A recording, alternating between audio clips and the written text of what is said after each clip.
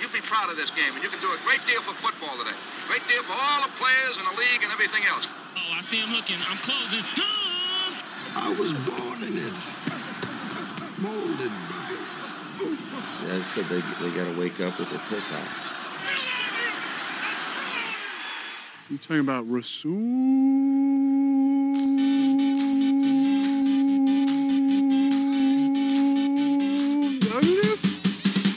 Hey, what up? It's Mercedes Lewis here, a.k.a. Big Dog. When you listening to Poor Man's Packers podcast, go Pack Go. Good night, man. I'm so excited. Let's roll. Hello and welcome to another edition of Poor Man's Packers podcast, the World Packers podcast. In the state of our minds, I am Spencer, once again joined this week with Todd.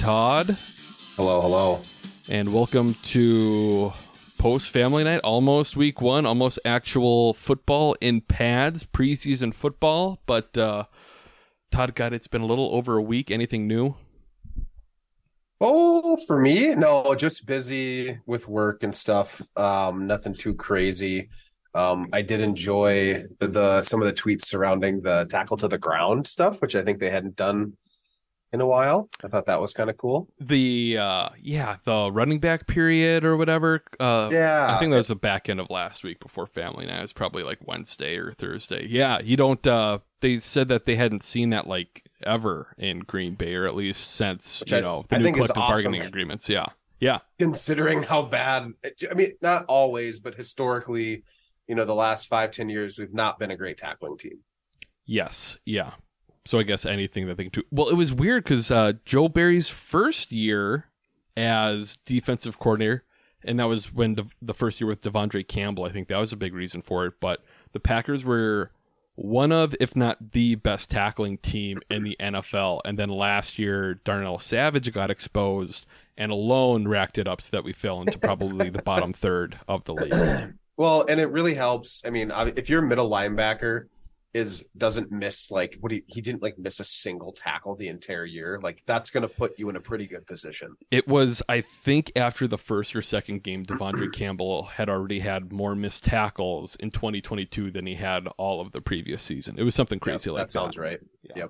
Yep. But talking about preseason practice there or whatever, I did go to the Vikings. Once again, we live in the greater Twin Cities area. I live in Eagan.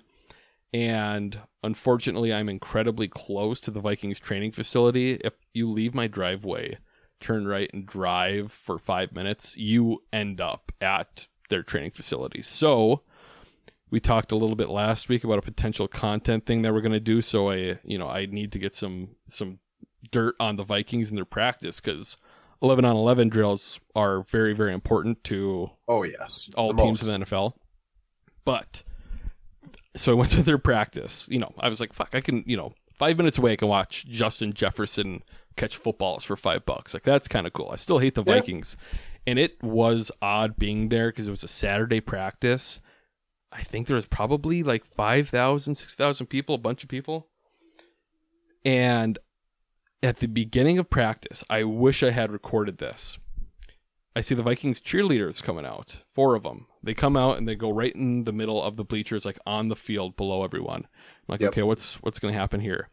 And they do their little dance or whatever real quick, and then they start doing the Skol chant, slow, and then they build up, and nobody did it correctly. Everyone was off time.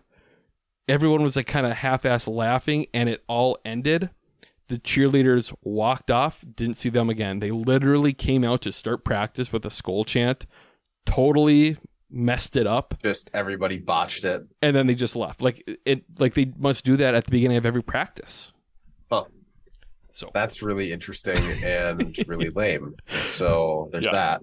That's the other thing. I was a loser. I went to a football practice or whatever, but you get there and all these people are so excited to be there and watch practice. And I know it's the same way in Green Bay, but it's like the players come on the field, everyone's just fucking cheering. The first drill happens and the first catch happens and everyone starts cheering. It's like, what are we doing here? It's like when you go to a football game and everyone cheers for the first down, super It's like super when people loud. clap when you land. Yeah, that kind on of an thing. airplane. But then even like the end of practice, like it's roaring applause, and I'm like, I understand everyone's really excited here, but what are we cheering for? What are you guys cheering for? Obviously, I didn't fucking clap at all. Do they boo when there's a drop? No. Yeah. Oh, I mean, if they booed when there was a drop, then I would be okay with it. If anyone was going to boo, it would have been me for, that traitor Dean Lowry, who I saw in person. Oh. And I sent you a picture, the bald head of Mike Pettin. There's like a group. There's like a big huddle of people, and just in the back you can see Mike Pettin's bald head and his glasses. Yeah, so. That's funny. But yeah, we'll, on this episode, our second week of training camp is pretty much wrapped up, getting ready for the first preseason game. So we'll once again go over the interesting news and notes of what we've seen from family night and the first away joint practices I think the Packers have maybe ever had, I believe. We've never had away joint practices? Unless they did way back in the day. This is the first time it would be an away joint practice. That's one of the things that people have gotten pissed at, and I understand it too, is and Mark Murphy had even said in the past that they'll never practice away from Lambeau because how important it is to have practices in person and fans can watch them and they can drum up money for Green Bay. Well, what if those fans are leaking important information? Yes. Like taking videos of 11 on 11s. That's my favorite. And then, we're going to have this preseason game on Friday, and it's like, throw that all out the window. Or even after week 1 against the Bears, it's like, okay, now everyone has that, and that's a lot more important. Everybody can see it. Yeah, so ridiculous. So we'll have news and notes on that. We'll talk a little bit about family night and Mark Murphy and the stream stuff. It's not so much Mark Murphy. I'm not as pissed at him as I usually am. More so it seems like Matt LaFleur is the real paranoid one. And then we'll talk a little bit about former Packer Blake Martinez, who is a absolute scumbag. Absolute, just fucking, you see the headlines and you're like, he got banned off some site for Pokemon cards. It's pretty bad, and I wonder if it's going to be a gigantic story. Like, it's some fucking, not Game of Thrones, but it's some, like, back end bullshit with, like, his former fullback, whatever. We'll get into it. So there you go. Tune in for that really important stuff. But starting things off like we have to every time for training camp, Jordan Love, still up and down training camp, but based off of everything I've read and everything I've seen, it's like every day is either a C or a B, and then he's had like one A practice, and everything else is like up and down. But today seemed pretty solid against the Bengals. Family night was, again, kind of up and down. He's almost like Anders Carlson, which I think we mentioned before, who's been missing his first kicks. Jordan Love is a little slow to start in these games and practices and scrimmages and all that. His deep ball missed a couple of them. I don't know. You saw the highlights too, right, Todd? Well, and it just reminds me a little bit of like Favre. Like every single game, he'd chuck one like 15 yards over whoever was out there. He'd just rip it. And it was like, okay, now it's time to, now we have to play. That's like, the thing. You just rip it down the field. It's like, yeah, that was a really bad throw. Yeah, because then he would just like dial it in. I don't know what it is, but yeah, and it's, well, I mean, we even saw the back end where there was games where Favre had 5 or 6 picks. I know that's the thing. I wonder how many like fans, especially on Twitter, actually watched Favre back in the day, because it was just completely different. And I would have thought by now that Love would have been throwing more picks in practices, but he really, it doesn't seem like he's being as risky in training camp as he was during OTAs and minicamp, because I think he's only up to like 2, or I think it's 3 actual picks in practices. I guess with family night it's up to 4, but overall he's protecting the ball more than I thought he would, because in college he was a gunslinger. And I mean, having a gunslinger is not always a bad thing, because it's going to be fun, right? Yeah. And you're going to have the ups and the downs, but like they're not scared to attack the field wherever. And like sometimes I would say the criticism of Rodgers was he wasn't going to attack the middle of the field. He was going to make high percentage throws. He had that year where he threw the ball away. Like it was an amazing amount. He would just dish it. 2018 or 2017. Yeah, it was ridiculous. I feel like it was 17 is ringing a bell for me for some reason, but because I feel like he had a good year 2018. Anyways. No, 2018 was the last year with McCarthy. Oh, okay. I think that was well, it. that might have been Whatever. that year then. Yeah. But yeah, and it was like, so like I guess so like sometimes the criticism there is like protecting the ball is great, and like that's why he's going to be in the Hall of Fame. A big part of that is because he protected the ball so well. But it is super fun. Like I think back to like the Brett Favre days, and you're like, man, literally anything could happen. You Right. got 2 minutes left in the game, hell, even a minute left in the game, and it's like anything could happen. You know? That's what was weird about last year, because Rodgers seemed to bomb it up more than ever, and it wasn't successful hardly at all. I think play him if you got him, right? So if you got Christian Watson, where like in the years past we didn't have. I mean, you got Devontae, but he's not like a burner. It was MVS forever. Not forever, but those few years, and that was like, I don't know, shooting at 15, 20% maybe. And Devontae was stealing all the catches then. Like nobody was getting looks when Rodgers needed a ball. Like if he needed somebody to catch a ball, he wasn't looking at MVS. Yeah, especially that divisional round game where I think it was 70% of the targets went to Devontae, but yeah, I don't know. I don't understand it a little bit, but yeah, we digress very deeply there. Something that was interesting. So Jordan Love, he was kind of up and down on family night. Like I said, he was slow, finished pretty strong, he had a really nice deep throw to Romeo Doubs. He had the little sidearm pass to Aaron Jones between defenders that people really like.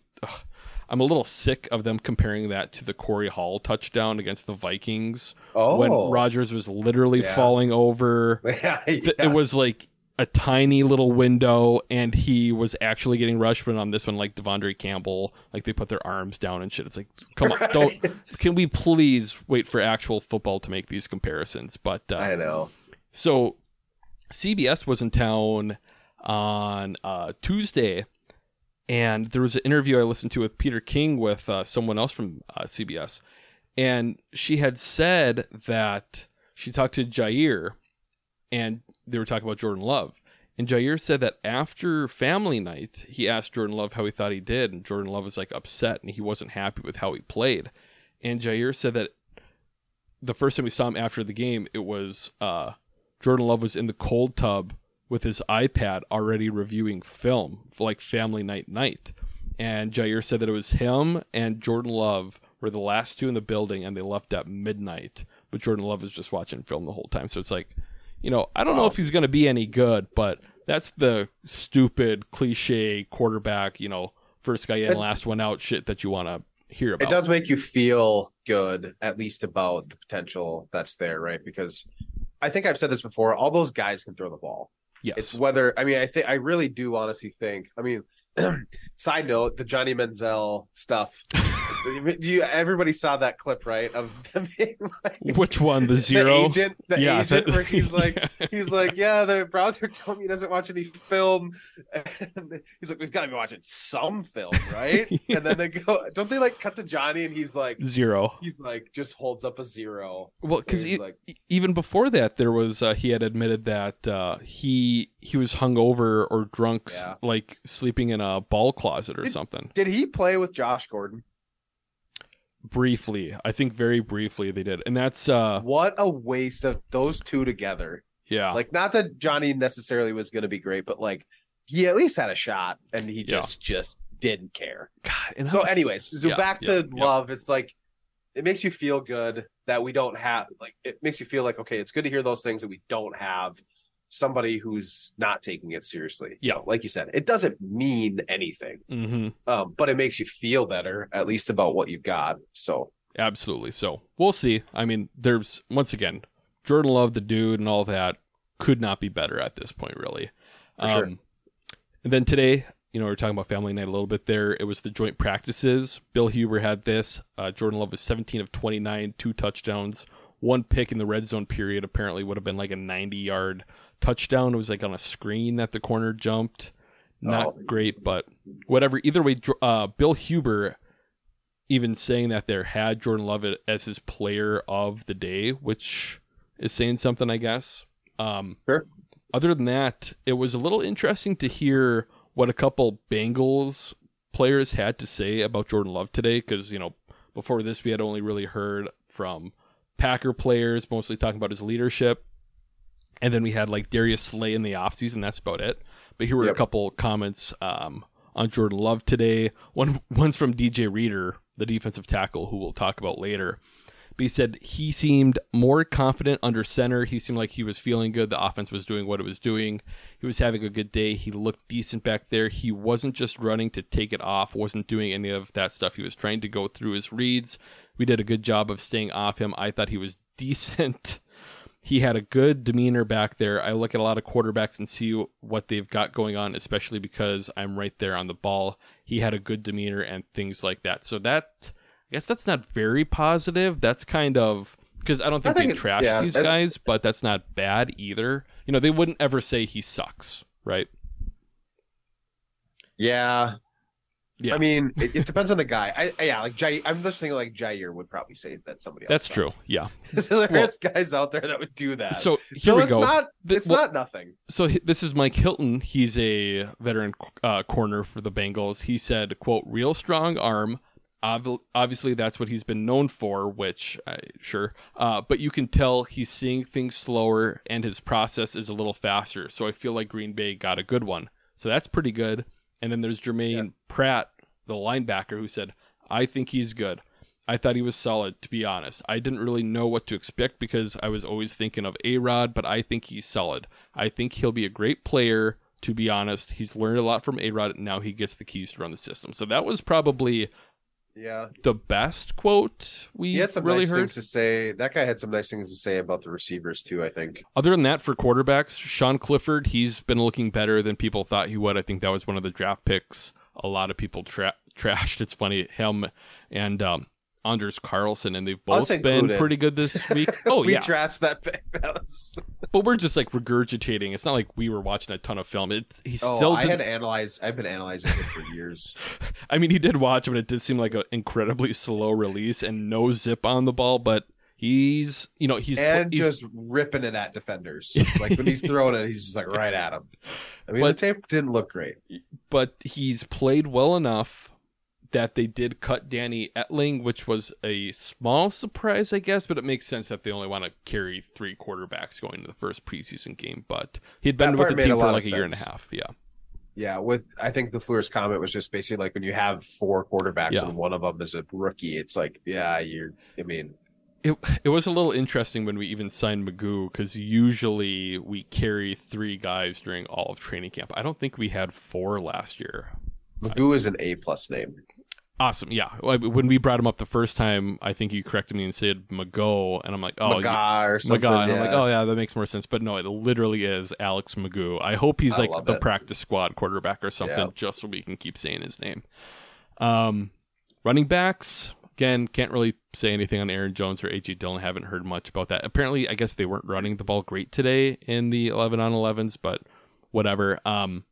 Tyler Goodson had snaps with the starters on family night. That's a pretty big tell there. Lou Nichols, however, is out right now with that shoulder injury. He's been out the last 3 practices, including family night, so that's a little troublesome there. I do wonder what's going to happen, because Goody loves his draft picks, but Tyler Goodson seems to be, you can't say special, but he was a guy who ripped off a long run on the live tackling drill that the Packers had. He looked good pretty good last preseason, and if he can pass block, that would be huge, because he was bad at that. It sounds like he's pretty good out of the backfield. He doesn't play special teams, which both Goody and LaFleur said that's important for the running back spot, but I feel like we have so many competent special teams players on this team right now.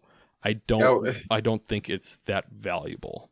It doesn't feel like we're in bad shape like we were a few years ago, where it's like, can we find a special teamer? Like seemed like there was none. Now it's like, yeah, I definitely feel like we're pretty deep on that end. But I think that pairs with having such a young team. Mm-hmm. You're going to have guys that are going to be out there playing special teams. I mean, so that's one of the positives to having so many young guys, I think. Yeah, no, that's true. And we'll see. I feel like, and I forgot who was talking about this, but how the entire safety group has worked a lot with Rich Bisaccia, because they're pretty much all playing special teams. Especially someone like Dallin Levitt, who was only a special teams player last year. You have Anthony Johnson Jr., 7th round rookie, that's kind of, you got to be good at special teams if you're going to make the roster. Yep. So makes sense with all those guys too, are kind of middling veteran receivers. Yep. Wide receiver, not a ton to talk about here. Watson's still good. Romeo Doubs has had a kind of up and down training camp, but like today he had that really long reception, the 50-yard touchdown or whatever from Jordan Love, which was a fucking perfect ball. He had a deep catch on family night as well. I would have thought we would have heard his voice or heard his name more this training camp, but it's only really been this last week that there's been much talk about him. He does sound like a different dude in interviews too last year. He's kind of a more introvert type guy anyways, but he's a lot more confident now than he was last year when it didn't seem like him and Rodgers had the best relationship, but either way, doing better now. Jaden Reed, it sounds like he's going to be good. Jason Wilde really loves him. A lot of people are saying a lot of positive things about him, which is great. And I'm trying to remember back. Did we hear a lot of positive things about Amari Rodgers? Not really. I remember, and people love fantasy football, talk about fantasy football. In my dynasty league, I moved up to take Amari Rodgers in like the 3rd round or something. Not because I like the talent, but because the contracts at the time, you knew it was like, this is going to be a possible number 2 target in Green Bay a year from now. But so that mini camp, OTAs, training camp, I kept waiting to hear good things about Amari. Very little. If anything, they were saying that he looks smaller and slower than they would have thought he would have. And with Jaden Reed, it's been exactly the opposite, where he's very, very quick and sudden, and he's kind of yoked up for being a 5'10" guy. I've seen some stuff too about the way he catches the ball. A lot of people like the way he snatches it out of the air and stuff like that, which is like, and then obviously there was that clip from a couple weeks ago and stuff. On the it was like basically like an end around, like a swing pass type of thing. That's right. Yeah, I forgot about that. Or yeah, whatever it was. But anyways, like he looks the part of the athletic slot that you want to get the ball in space. I mean, he looks the part from everything that everybody's saying. Even in just I was watching the Packers, they put out like a quick little highlight, like whatever video with music over it, like it's a minute long. And you watch that, and even in that, I was watching a drill where, I don't think it was a drill, I think it was like 7-on-7s or something. And he's doing the whole thing where he's running, he puts his arm up to fake like he's going deep, and then he cuts back and catches the ball. And I'm like, this fucking rookie is doing shit like that? Like, it's just a tiny little clip, but that's pretty, that's high level compared to what you would think a rookie guy would be. So I'm curious to see, and we'll talk about the depth chart a little bit. It doesn't matter too much, but it was interesting that they didn't list him as the starting slot guy. They did have Toure there, even though Reed has been taking 90% of the slot snaps, or at least he's been with the starters all of training camp. So it seems like he's going to get a lot of looks this year, which will be fun to have an actual slot receiver in their prime for the first time since, Randall Cobb. Are you done with wideout now? No, couple. Yeah, don't worry. Yeah, this is gonna be another nice long training camp podcast. But yeah, I think I know what you're gonna bring up, but I didn't want you to miss it. We'll see. Devontae Wicks, who goes by Tay, I believe. So Tay Wicks is back after being out for like a week with the concussion, and you watch him too, and he is very smooth and quick as well. Another guy who was really good his junior year, but wasn't good his senior year, which you could say about this draft class and probably the previous one for a lot of guys. But LaFleur had a really good quote on him last week saying, he does an unbelievable job. As a matter of fact, we were talking with Vrabel, the wide receiver coach, and Vrabel was telling LaFleur how many text messages he gets every night from Wicks in terms of he's always studying. So, really? Yeah, so he was out a week. Cool. He was a 5th round pick, so you kind of pen him in there, especially now he's still running with the 2s and catching the ball quite a bit. Other than that, Toure is still there. Bo Milton and Malik Heath seem to be battling out that 6th receiver spot. I know Malik Heath had a big touchdown today against the Bengals, but Grant DuBose did finally get taken off the NFI list, and it'll be interesting to see if he makes any name for himself here. I was almost wondering if he would stay injured and he could like have a redshirt IR year because he's super raw anyways, but we'll see here in the coming weeks if he, makes a name for himself. Did I miss whatever you? Yeah, no, you missed what I was going to bring up. It was the Randy Moss comment about Cody Kress. Oh, what? The Randy? I did not see this. You didn't see that? Okay. No. I mean, granted, so nobody knows who Cody Kress is anyway, but I haven't heard anything about him either since maybe I'm getting trolled by. I mean, maybe this is a version of the Adam Schefter fake accounts. I have no idea. But this is what I saw. And when you search it on Twitter, this is the second thing that comes up. So, maybe. Oh God. Okay, we need Cody, a fact checker. This is from Michael Allen at Michael Allen NFL. So obviously official. NFL he has NFL in there. No one can do that. He has a cheese head or a block of cheese next to his name, for what it's worth. Okay. So the tweet says Cody Kress is reportedly thought to be the best young receiver to enter the NFL in the past 15 years by Randy Moss. Moss also said it's not even close, and that every owner in the NFL should be pissed that they passed on him. Okay, so now that I'm reading it, and now that you have no idea what it's about, and I'm gonna look and see how many it had 157 interactions, or 157,000 interactions, I should say. Sorry. Yeah, so I just Googled Randy Moss, Cody Kress. I think this is fake news. Let's pretend I didn't say it. Okay. It had to have been. I got Schefter. I've been had.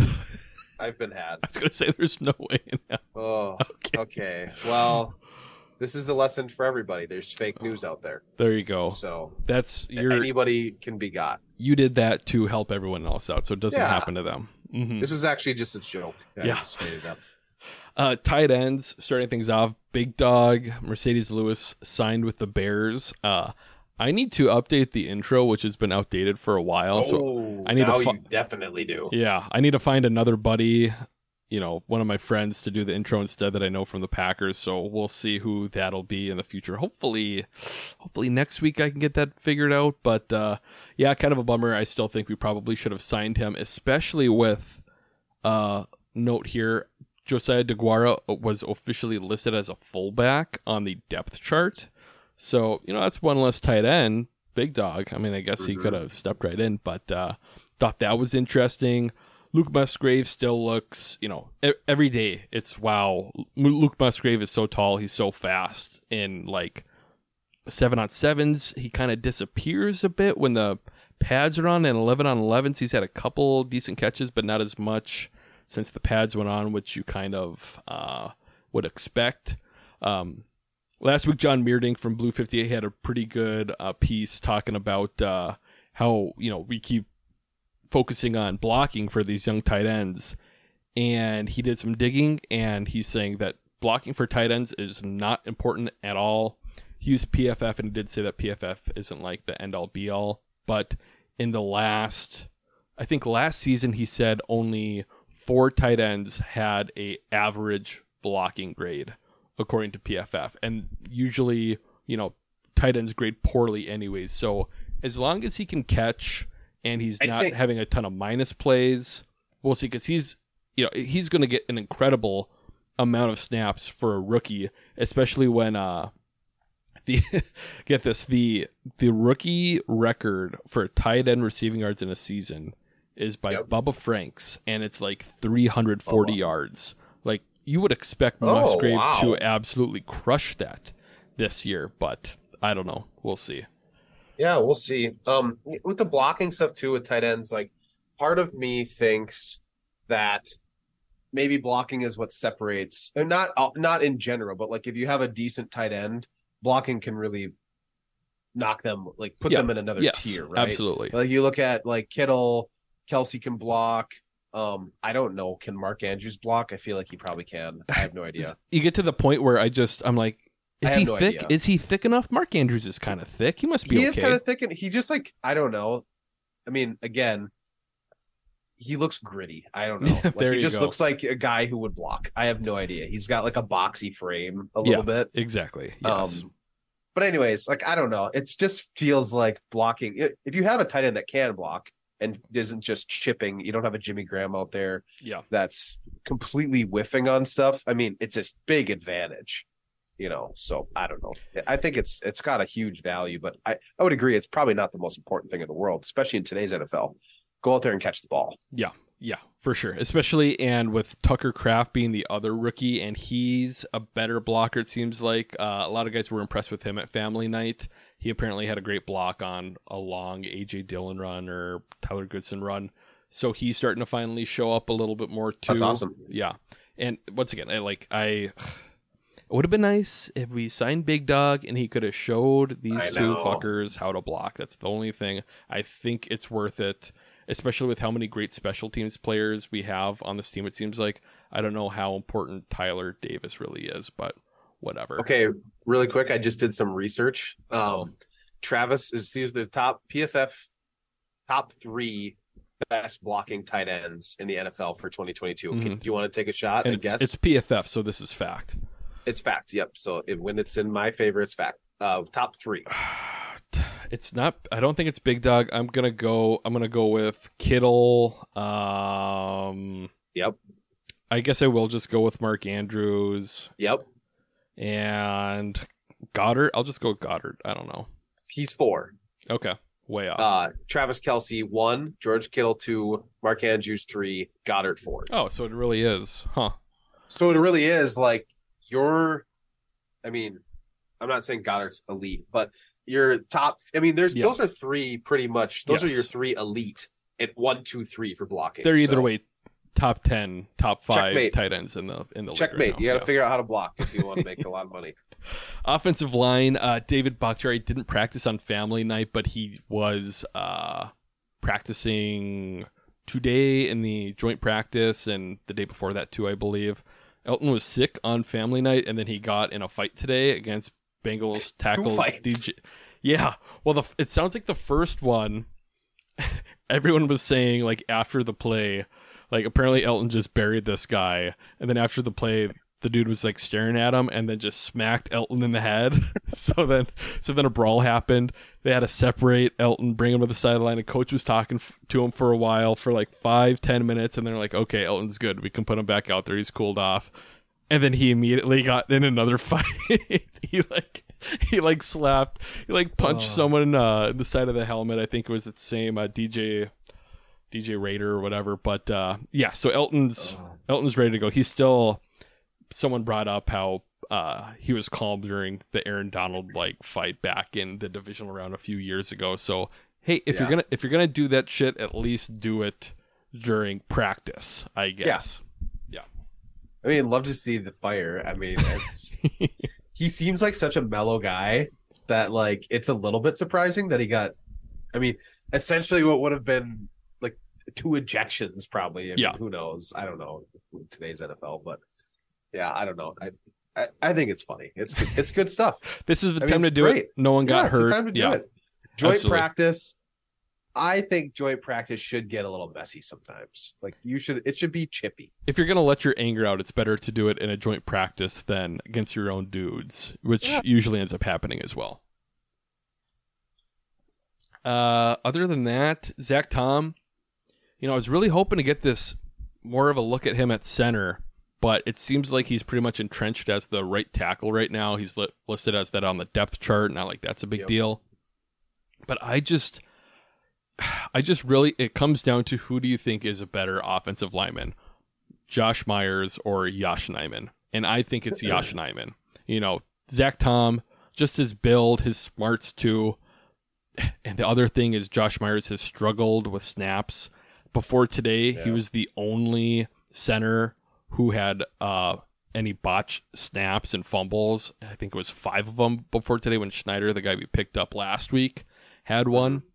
But I don't know. I really would have preferred Yosh instead. But it's early in training camp, but I think that one of the, especially with the line's pretty young on the right side. And it's just I really want to have that continuity and whoever we pick to put in there,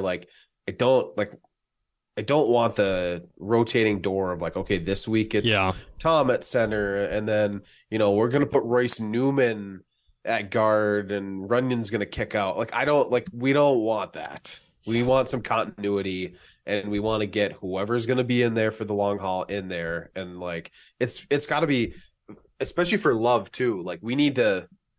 That is like one of our strengths, I feel like, on the offense. Like it's one of the few things that we have that's actually makes us could give us a decent season and put Love in a good position as having a good line. So I really hope they figure it out, I guess is my point. But and not shuffle them around and this week we're gonna do this. This will be my bold prediction, because this coaching staff, and God, I could be wrong, but I feel like it happens too much with these guys. I mean, they've obviously, with the success with Elton and Zach Tom last year, it's been great. But you look at the playoffs when we started Billy Turner at tackle when he hadn't played it all year. We've started Dennis Kelly instead of Yosh Nijman. The debacle last year was starting Royce Newman and Jake Hansen. I have a feeling that whatever we end training camp with and start the season on, it's probably going to be, Tom at right tackle and Josh at center.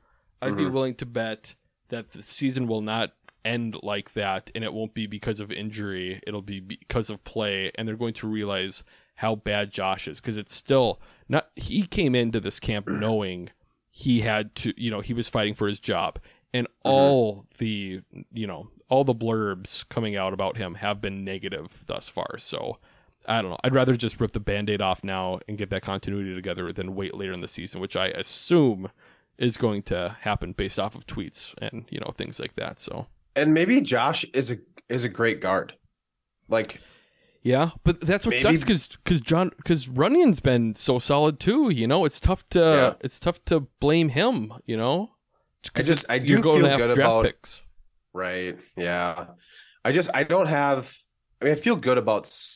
If you were to swap some positions around, I feel like you could make a couple different configurations work pretty well. Yeah. With having, you could move Josh to right guard.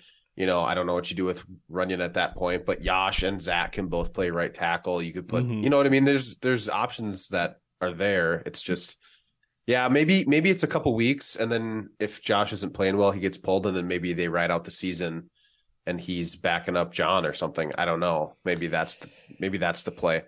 Yeah, it's a bummer, because it kind of shows that I think they do like Caleb Jones, but the other issue is Dave. It's still his knee. They said they don't have any concerns with it, but he still got pulled from family night, and Yosh is listed as the backup left tackle. You wonder, that's kind of Stenovich. They for sure have concerns.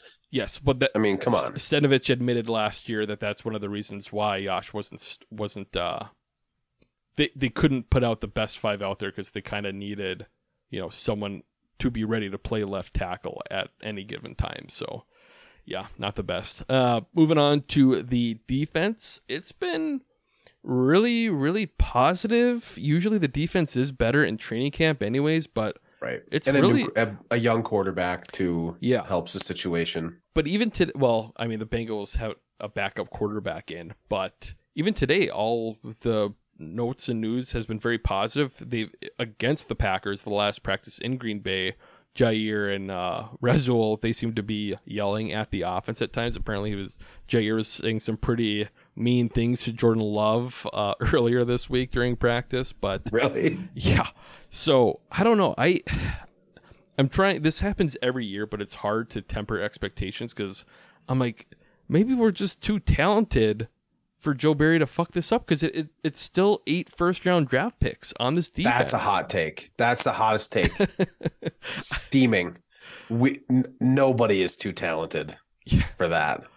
But I don't know. You still get the optimism with the things that Jair said to and Rezul about Joe Barry being more aggressive and open to stuff. It's nice that he reached out to them, but again, we're not going to have any idea until, week 1 and we actually see this team on the field and, live ball is going on. It's either that we do have a ton of talent and things are going well.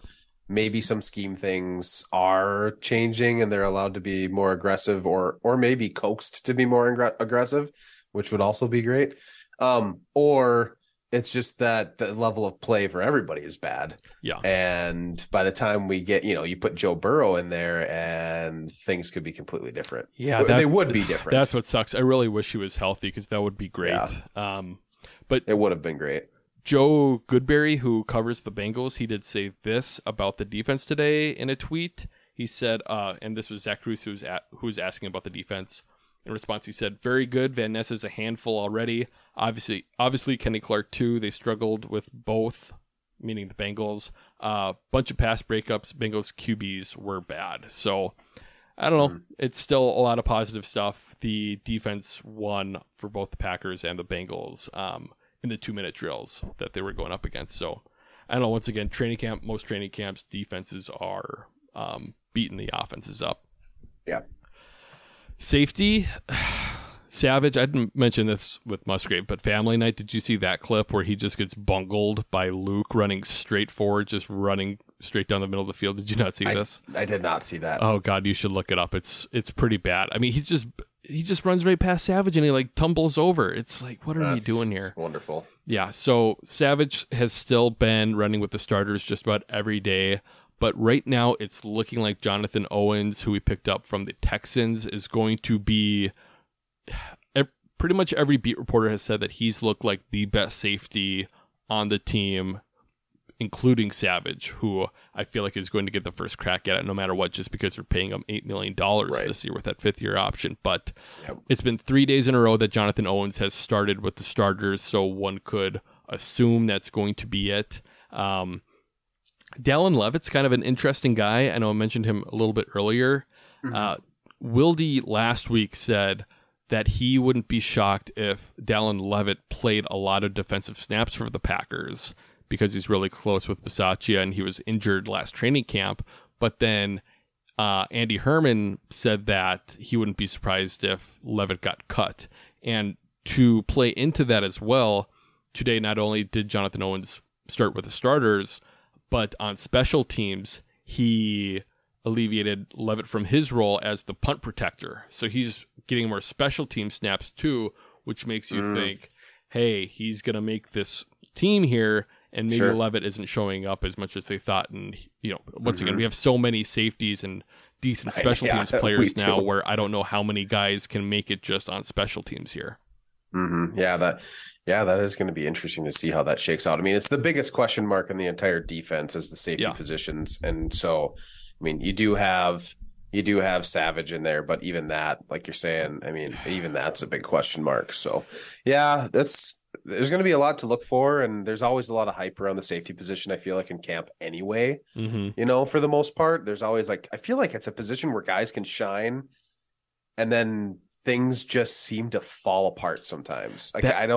That's when we talked about training camp stories at the 2 episodes ago. I said, I forgot what guy I said, but I talked to him and he had a good training camp the previous year. It was Marquand Manuel, who is on the Jets now as a coach.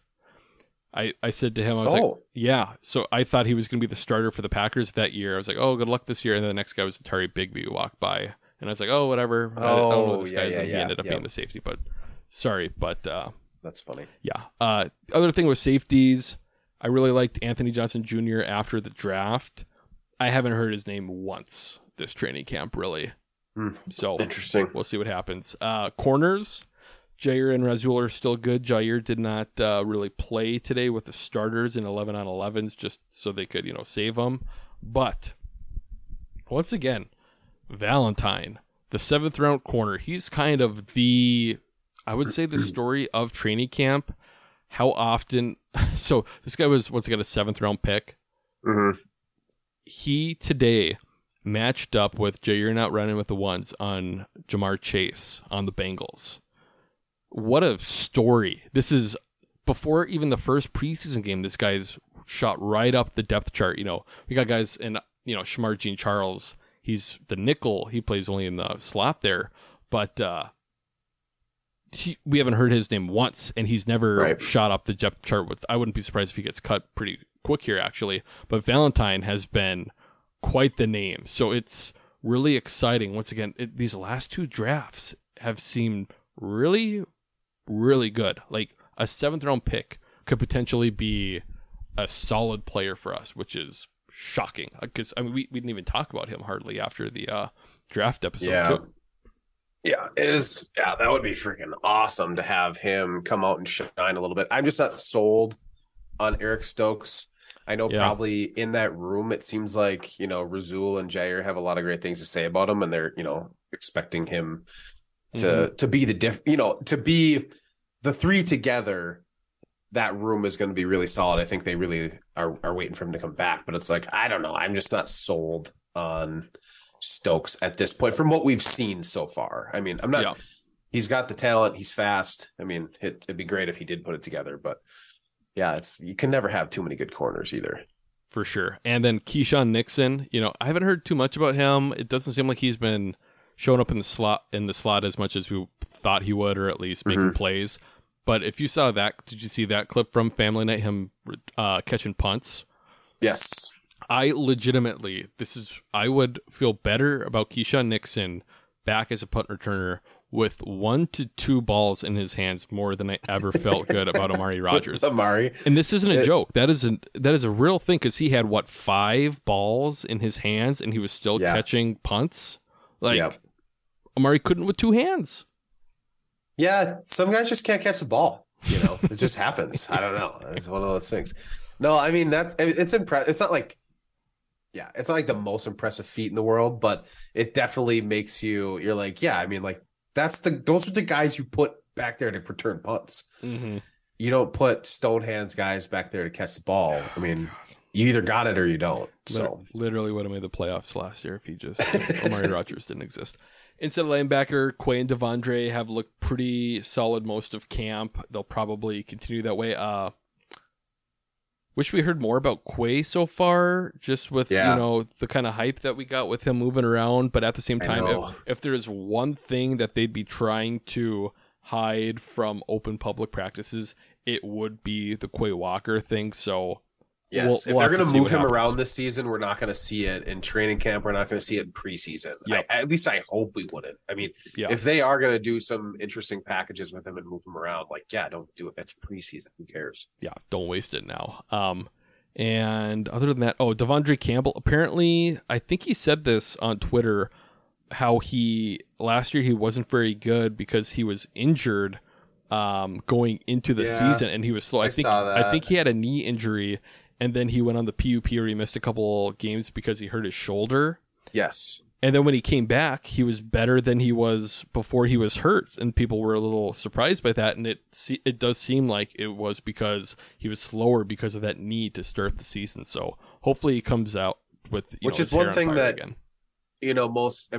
Not everybody doesn't know what kind of injuries people have, right? So it's like they're not always saying, oh, yeah, like I got this, I'm sitting out, like, they're always fighting to get something too. So I feel bad for those guys. They get trashed a little bit on Twitter and stuff. And it's like, they've got a busted up knee or whatever the case may be. So outside linebacker, and probably the biggest news this week, Rashawn Gary being activated off the PUP list 270 days after he tore his ACL.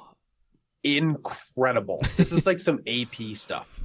Yeah, we'll see. And they've been saying too just how watching guys on the sidelines, the injured dudes, how Stokes hasn't been doing much, and Rashawn Gary, they've said like him just with the injured guys has been impressive the way he's moving, and he still hasn't done anything outside of individual drills. He didn't play today in the scrimmage or anything or in practice, but they're saying he's still impressive. Yeah. Like, I'm not a doctor. I don't know anything about that, but like, did he like just barely tear it? Like, I don't understand. He's a freak. Not he even is 300 Bane. days. Yeah. Sure. I don't know. It's wild. We'll see how. I still wonder if he will start the season. I would think probably it's different than like an offensive lineman, because they held out Bakhtiari and Elton. But it's like you can put him on a pretty good snap count. You can have packages with Gary. You can't really have packages with offensive linemen. And out comes Dave Bakhtiari for third down. A third down left tackle. Yeah, maybe you could do it. I don't know. On third downs, we get the tackle who's better at catching, so he can just win the okie doke. Yeah, the eligible guy on the end. But There you go. And it's funny. I love listening to Gary's interviews because very early on he was kind of a little immature. Yeah, some of the stuff it's kind of funny to hear him speak, but it's like, God, he really does take it seriously. Like he said at his locker availability, it's an honor and a privilege to be back on the field. And it's like a privilege, like who's stopping you? But love to hear it. But yeah, again, in a contract year, it's been cool to kind of see him grow up too. Because if you remember in 2019, his rookie year, he was with Za'Darius and Kingsley Keke when they got pulled over on their way back from that party in Chicago. And the one good thing, he did a couple good things, but the one good thing that he did with the Packers was taking the hit on that possession charge. Like you could see him in the body cam footage where the cop asks him like, well, I found some joints in the back in the Nike backpack. He looks at him. And doesn't he look at him? He's like the Nike backpack, and Z like looks in the back seat, and then he like looks at the cop. He's like, "You can put that on me." It's like, okay, Z. That's how we got that C that first year, like literally. but either way, you do forget about how great Za'Darius was in the first year. Yes, and then we smelled his bullshit, and I was like, wait a minute, yeah. Yeah, I don't know what happened, but he was, it seemed like he was a pretty cool dude when he showed up, too. Yeah. And then with Gary, too, even this offseason, he graduated from college, which is pretty cool. But he does seem like that cliche leader, hard worker that you want in the locker room. So hopefully we are able to re-sign him pretty quick here. And hopefully he's able to be, close to, they say, John Meerding said this after 270 days. He talked to this, football doctor guy last week, and it's 90% 270 days after tearing it. So 90% is what they're saying. That's what the one guy said. Yeah, the doctor. Interesting. I feel like they always said too, when somebody blows up a knee or something like that, it's all about how quickly you can start PT. Too, and that's part of it too. So maybe that plays into it. If he got in there right away, I don't know what the factors are around that, but maybe that's something that can help the healing process. Who knows? We talked to Brett Good, the best long snapper in Packers history, about it because he had torn his ACL, and he said one of the most painful things in his life was PT or whatever when they had him stretch his leg for the first time. And how excruciating can you imagine the first bend on a ligament? I cannot imagine. It sounds so horrible. Yeah. But that, I feel what I was kind of trying to get at is that I feel like it's really hard for people to hit PT hard. Everything I've heard is at the beginning, it's and it's your mental too. Mentally getting after. The doctor will tell you this is what you can do, but it still takes people weeks to get there, sometimes months to get to that point, but it's your body can do it. Sometimes years if you're David Bakhtiari potentially. Sometimes still on a pitch count. Poor Dave. I know, I feel bad for him. But yeah, outside linebacker still Lucas Van Ness. He's been running with the starters. He actually had the most outside linebacker snaps on family night, so that's promising to see. When you get a new car, you got to show it off. Yeah, there you go. You have to. You got to take it around the block. Yeah. JJ Enigbare was running with the twos, which is a little surprising. He was listed that way on the first depth chart too, which isn't that important. Yeah. But it was a little surprising to see him as the fifth outside linebacker. Again, that shows you how deep this room is compared to previous years. But yeah, he didn't have a single snap with the starters on family night. Justin Hollins did, however. But yeah, really excited to see those guys on the field this year. Yeah, it's going to be fun. That rush is going to be, if we can have decent play at the interior, it's going to be a lot of fun. That's the thing. I feel like if you, this is where I'm at with this team. Again, this team might win 3 games. This team might win 12 games next year, and it really wouldn't surprise me because you look at if you're ranking the most important positions on offense, I would say it's number 1 quarterback, number 2 offensive line, number 3 wideouts, then tight end, wide receiver, something like that, or you could flop the last 2. Yeah. Strengths of the Green Bay Packers depending on Jordan Love, at least a lot of talent there. And then you look at the defense, and I would say corners and edge rushers are the most important. Then it's defensive line.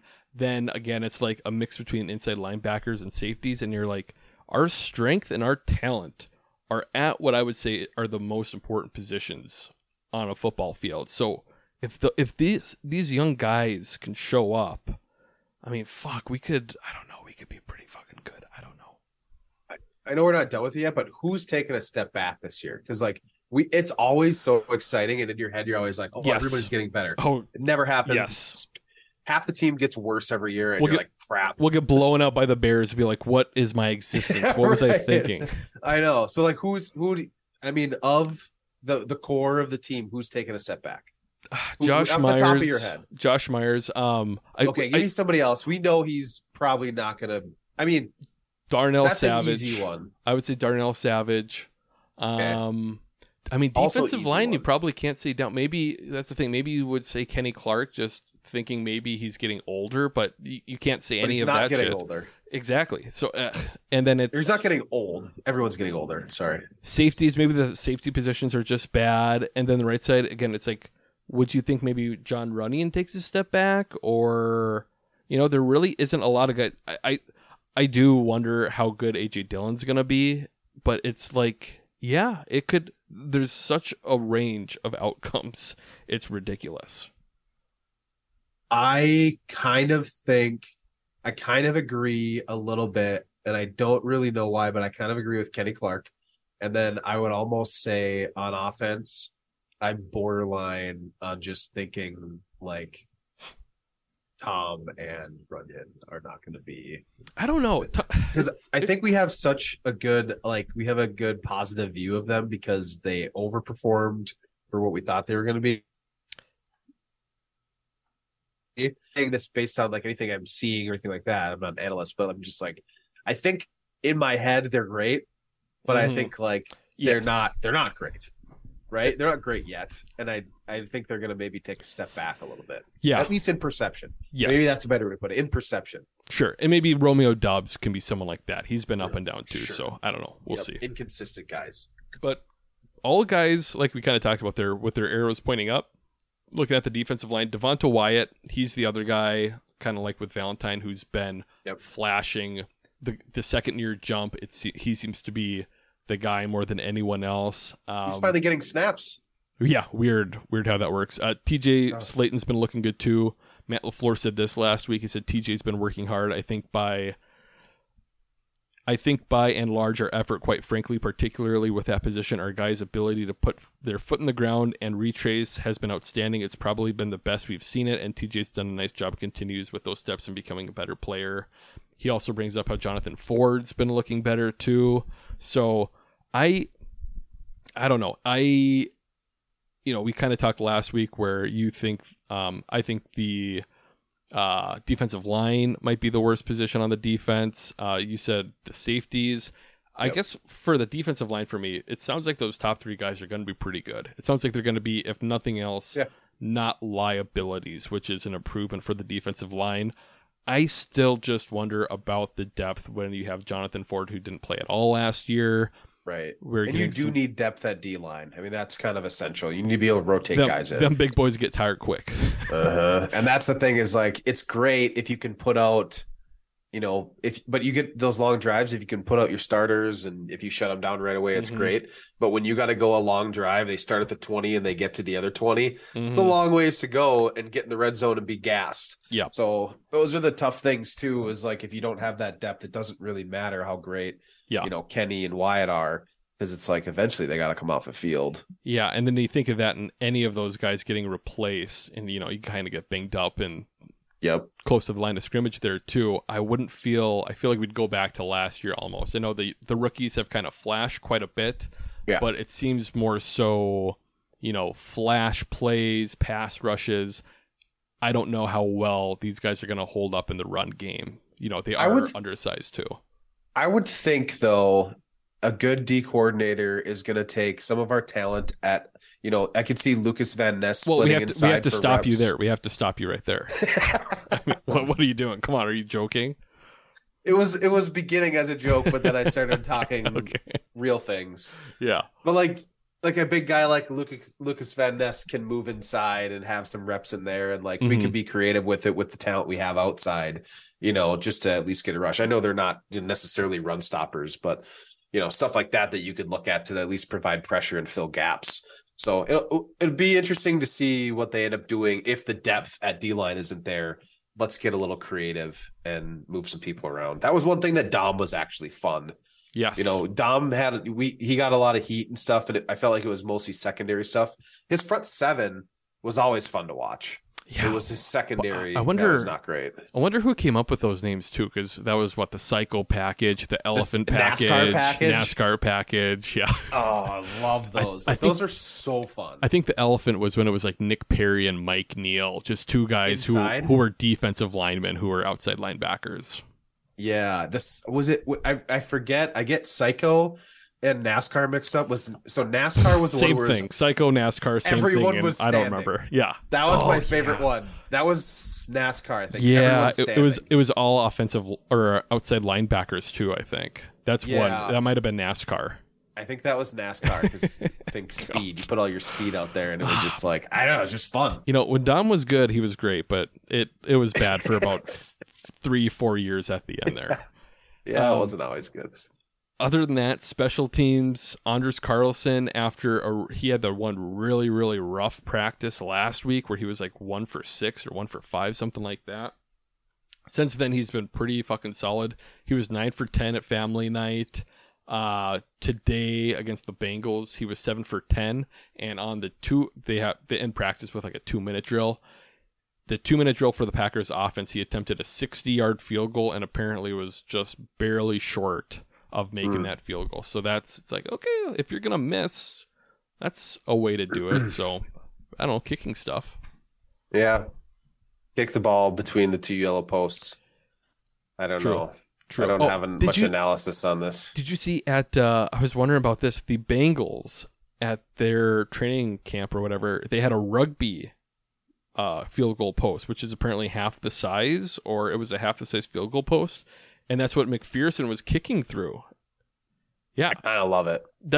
You should almost have both bars or like their sets of like training wheels or something. Cause yeah, if you're just shooting for that and then you show up to game day, it's like, oh, this is fucking easy.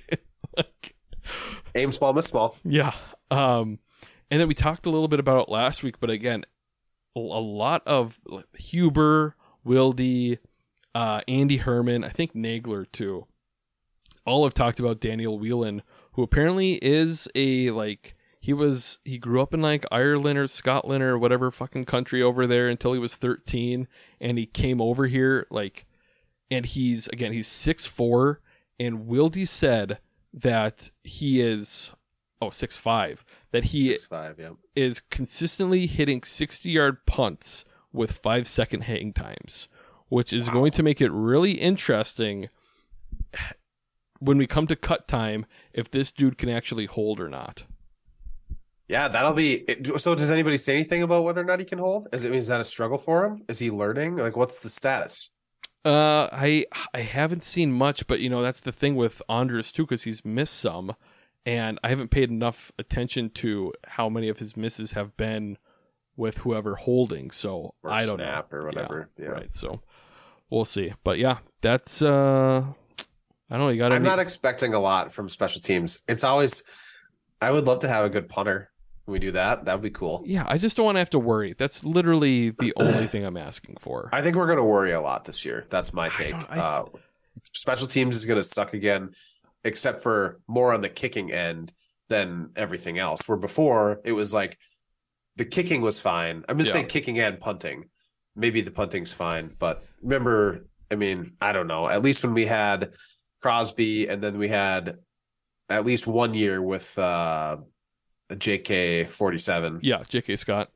Yeah, that was, so we felt good for a little while there anyway. I don't know. And now it's kind of the opposite where it's like, the kicking's a big question mark, but at least we can field punts and do kick returns. And I feel better about that. I feel like that's less. Well, I don't know. I've bitched about it a little bit, but I think Rich Bisaccia's job last year was very, very overrated. You look at the reason why Maurice Drayton lost his job, it was because of punt coverage, and Rich was our special teams last year were far and away the worst at blocking on punts last year. We had 2 or 3 blocked punts, I think. So I still think it's more so been the players at least we have. 2. yeah, the players we have than the coaching, but whatever, we'll see. Yeah. Moving on, I don't think we have to talk about the family night Mark Murphy stuff. I'll just say this. A lot of people were pissed off at Mark Murphy. I was too. They were asked why family night wasn't streamed, but it used to be streamed previously. His answer was, thanks for raising the issue. We decided not to stream family night for competitive reasons. We will be making some adjustments with the scheme this year with a new starting quarterback and several young players at skill positions. If the practice was streamed, it would be easy for opposing teams to be able to watch the practice and gain a competitive advantage, which it's like, one, it shows you that Mark Murphy thinks you're an idiot if you're going to believe that shit, because he's talking about something that is being played on TV in Wisconsin, in South Dakota, in Alaska. So there's still TV broadcasts. It's not hidden. It's just not streamed. It's not, everybody can't see it. Everybody, you can illegally stream it, but yeah, it's ridiculous. And that's the thing too. They were also going after people who were streaming it. One of those, God, I forgot the guy's name, but he was really? He was streaming it on YouTube, and that was the, cause they tweeted it out. It said this has been copyright or whatever issued by the Green Bay Packers. So they actually went in and put in a report for them to pull the stream. It's like, what are we fucking doing here? And, Murphy says it could be a competitive advantage.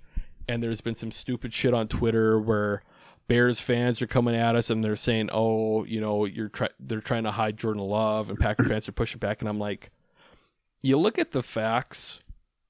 So there has been a weird kind of tempering back expectations and wanting to give less about this team.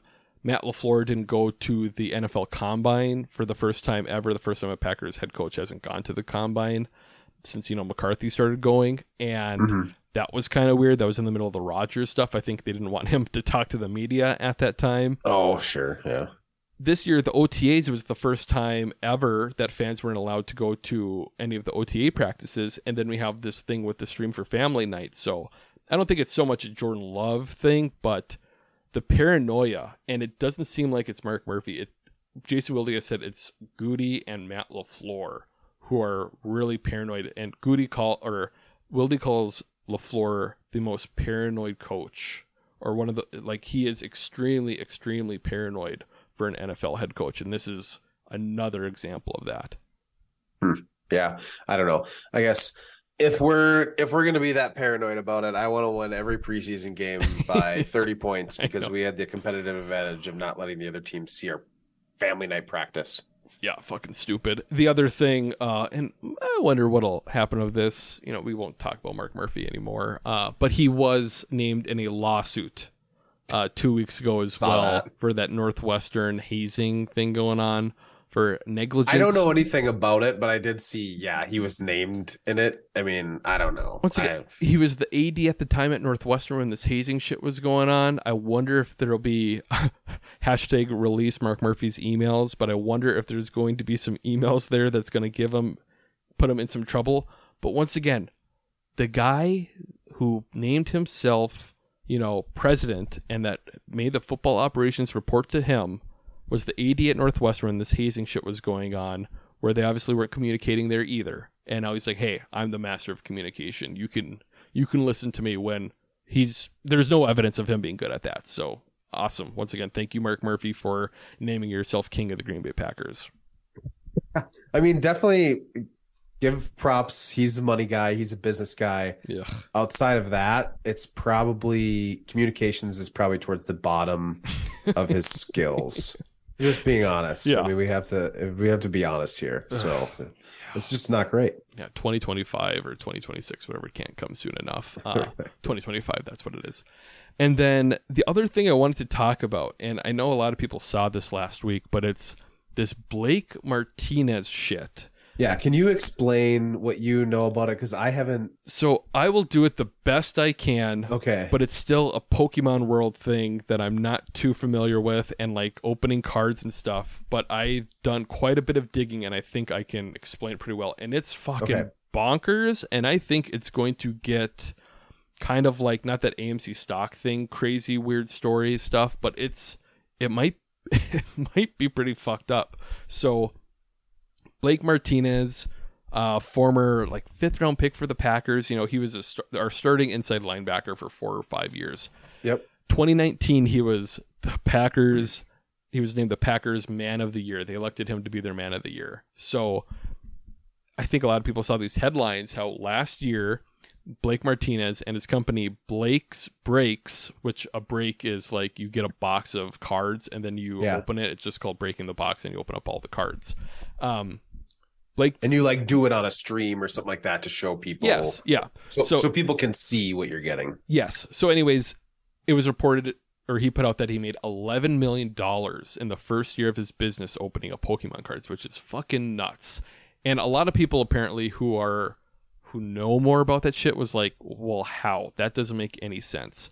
And then we saw the headlines last week that the streaming site that these card openers use, Whatnot, had banned Blake Martinez for, I forgot what they said, but for fraud, blah, blah, blah. But basically like screwing people. Yes, and he was permanently banned. So I don't know exactly what they put in that press release, but he was banned for whatever. So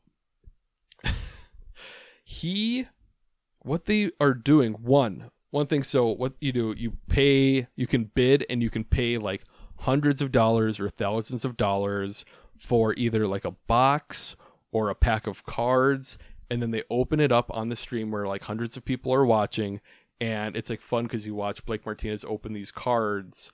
Open your cards. And also sure. it lets you, so you could like look for certain things. So sometimes like a box can be like thousands of dollars, so you can buy a portion of the box, so you know you're not spending as much money as you potentially could. Okay, interesting. Along with that is there's these little side games that they have, these like bounties where you pay a lot for this pack, and if energy cards, so every pack comes with one card that's an energy card, and there's like 8 different colors, 8 different options that it could be.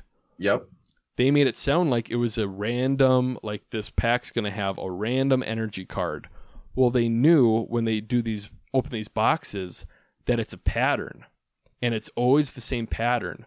So people were paying literally, there's this one person, it was like $1,600 for them to open this pack and hoping that they win like this jackpot by matching this energy card that they picked, when it was literally impossible. And Blake and all his breakers, he has 8 different people doing the streams for him. They were all doing it. So it was basically playing a rigged casino game. On top of that, he had one of his other streamers, open a pack and then pull out a different pack, like on screen, like clearly showing that they were ripping them out of that other pack that they knew had a very valuable card in it. And then another one, every pack comes with a holographic card. On a couple streams, Blake would go through and he's showing him going through this pack of cards. And when it gets to the holographic card, which every pack has one and it's very valuable, yep, he would joke and it would be a non-holographic card. And then he's like, oh, ha, ha, ha. And then he'd pull out the holographic card that it was. And it's like, if that was a very valuable card, which it probably was, you just fucking yoinked it and replaced it with a very common holographic card. So he's been banned on Whatnot. He had put this crying apology video out, but he's never going to be back out there. And this Pokemon guy, Rattle is his name. He has all these videos out breaking it down. Sure. And what's fucked? So that's all very fucked. Blake Martinez has literally stolen. So it's pretty shady stuff that's going on. And it's all on camera. And part of it too is, like I was talking about those bounties and the energy card things, is eventually like someone does have to win. And usually it was the same people who were winning, which brings me to my next point. Blake Martinez went to Stanford for college. Yeah. The fullback there and his buddy was this guy named Craig Jones. Okay. Blake Martinez was Craig Jones' best man at his wedding. Yeah. Craig Jones is now the general manager at Whatnot. And he's even been on streams with Blake. So I'm wondering if this dude who's with Whatnot was in on it and they were allowing this to happen. And he is even invested in Blake's Breaks, who's now banned on their site and everything. So it might be a whole inside job where, especially with these energy games, and this is all allegedly, I have no fucking idea, where this Craig Jones guy is the nameless bidder who's winning these energy games, winning thousands of dollars. Like it would be $1,000 bounties. Yep. And it's just going right back into the game, right back to Blake's break. So pretty fucking crazy. Blake Martinez is an absolute fucking scumbag is the bottom line. That's really, super disappointing. I don't know. I don't fully understand it all, to be honest. I've watched. But I get that he's ripping people off, right? It's a scam. It's like when you go and you play ring toss at the carnival. No one's winning. They're comparing him to carnies. Because you could technically win. At least when you go to play ring toss. The dude who's possibility. Putting out the videos, he's saying that they're carnies. He's literally calling them carnies. So see, well, great analogy. Yeah. So it's fucked up. But I think it's going to get deeper and deeper, and it's going to be a huge lawsuit. I wonder what's going to happen with Blake. I wonder if he ends up in jail or prison or something, because it's fraud. It's going to be some form of fraud. Probably. But will the people who... I feel like there's so many people getting screwed in this. How do you get them all together to sue? That's back to the Craig Jones thing. Rattle, who made all these videos, he said it's the form you have to fill out for wanting a refund is extremely complicated and tough, and a lot of people are even getting rejected putting in their form. So it's, once again, is this Craig Jones guy behind this shit and just pocketing all this money with him and Blake? So I wonder what's going to happen, and it'll probably take years until we actually figure out what the fuck was going on with these people. What is the company that Tom Brady invested his whole salary in? I don't know. One of those crypto... This is that, but for Pokemon cards. Pretty much. And whatnot is implicated, and then everybody is... It's just dirty money everywhere. Yeah. Anyways. So, we'll see. Well, once again, not man of the year. Rescinded. No. Fucking, and he sucked too. He was always fucking shitty. The only play he ever made was against the Raiders on Derek Carr, where he forced the fumble touchback. The fumble at the goal line. Yeah, that's true. Yeah. But yeah, that's pretty much it. Packers play the Bengals at 6 on Friday, and then next week they'll have their joint practices with the Patriots. But any thoughts, Todd, on the preseason game? Are you going to watch it? I saw the Packers are favored by 4.5 points for all the degenerates out there. Yeah, I think I'm going to try and watch it. I think it'll be good to see. I'm excited to see. Is Jordan playing? That's the other thing with the paranoia. They still haven't said how much he's going to play. Jordan kind of said today but they haven't even confirmed that. LaFleur has been like, I think maybe, and then he was like, depending on how practice goes too. It's like, what are we fucking doing here? But Jordan did make it sound like that he'll get in for at least he needs to play a couple series. Yes, he needs to get out and play. I mean, I don't know. It just seems. I mean, what are we doing? Yeah, I don't know. Yeah, that's the thing too. Because I remember, I would, when I used to go to training camp and stuff too, being at a preseason game and 35-year-old Brett Favre, 34-year-old Brett Favre, whatever, playing into the third quarter of a preseason game. It's like, we don't have to do this. Like, there's a nice middle ground here. There is a middle ground, but that's what I want. Like, that's what you want. And I'm not saying Jordan Love doesn't want to play. I'm sure he really wants to get out there and play. Yeah. Like, just let him go freaking throw the ball. Like, we want to see it. He needs the experience. Like, you're not hiding anything. It's football. Yes. And I'm starting to get excited too. You're talking about him just throwing it out there. He's getting a little cocky in some of these, and not really cocky, but like Pete Prisco was interviewing him, and Pete was like, oh, so you're kind of hinting at being more of a game manager. And you look at Jordan Love and he like smirks and like turns his head a little bit. And he's like, no, he answers. He's like, no, I want to show my talents off. I'm like, okay, Jordan. I love it. That's the shit I've been looking for. I want the passion of BJ Coleman. Go out there and sling the fucking ball. Yes. Like, just throw it. That's what we want to see. Go out there and throw the ball. And I don't want to see you toss it into the stands when you're feeling pressure. Like, step up and rip it. You're going to throw some picks. Who cares? It's preseason. Yeah. This is, I don't want to say this is the year to do it, because if we're really bad, then they'll draft your replacement. But if you're going to do it... Yeah, not for Jordan Love. But for the Packers, if you're going to be really bad, this would be the year. Yeah, this will be the year to be really bad for the Packers, and also if we're not going to be super bad, this is the year to get your fucking picks out of the way too. So we'll see. Everyone knows Peyton Manning. He was a rookie, but has the most picks for a rookie. So hopefully that doesn't happen for Jordan Love's first year starting. But if he had a Peyton Manning career arc, I'd be fine with it. I suppose I'd be able to live with it. But yeah, that's all I've got. I don't have anything else. Todd, do you have anything else? Oh, review the podcast if you want, whatever, all that shit. On Spotify now, you can answer a question. Apparently at the end of the podcast, it's did you enjoy this? What would you yes. What would you want them to do differently? So you can do that too. Someone commented last week. I was like, oh, I didn't even know Spotify had this option. So well, what can we do differently? I think they just said great pod or good conversation. I was like, awesome. Thank you for the feedback. I'll take no criticism. Yeah. Take it. Once again, perfect. But with that, I don't have anything else. Todd, do you have anything else? Nothing. I'm excited to watch Jordan Love throw the football. Same. Yeah. And hopefully, God, if he gets one series, and it's if he gets one series and it's like a 3-and-out, I'll be like, fuck this. I will be very upset. Yeah, I'll be crabby too. But with that, Eric Koskinen, please don't sue us. I quit my job. Yeah, 'cause it just won't pay. I worked all year, I worked all month, and then they took my money away. Yeah, well now I don't care. 'Cause they ain't working like me down here.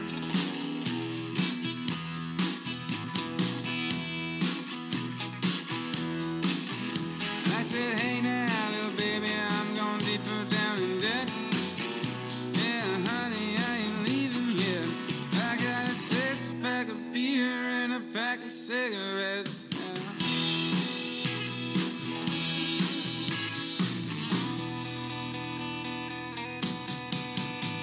You can take the job and shove it, 'cause I ain't working here no more. I ain't rich, honey, you wanna stay with me? Yeah, you're gonna stay poor, darling, I don't really care. 'Cause they ain't working like me down here. Oh.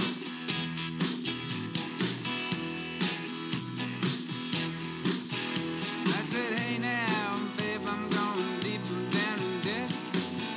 Yeah, baby, I ain't leaving just yet. I got a 6-pack of beer and a pack of cigarettes.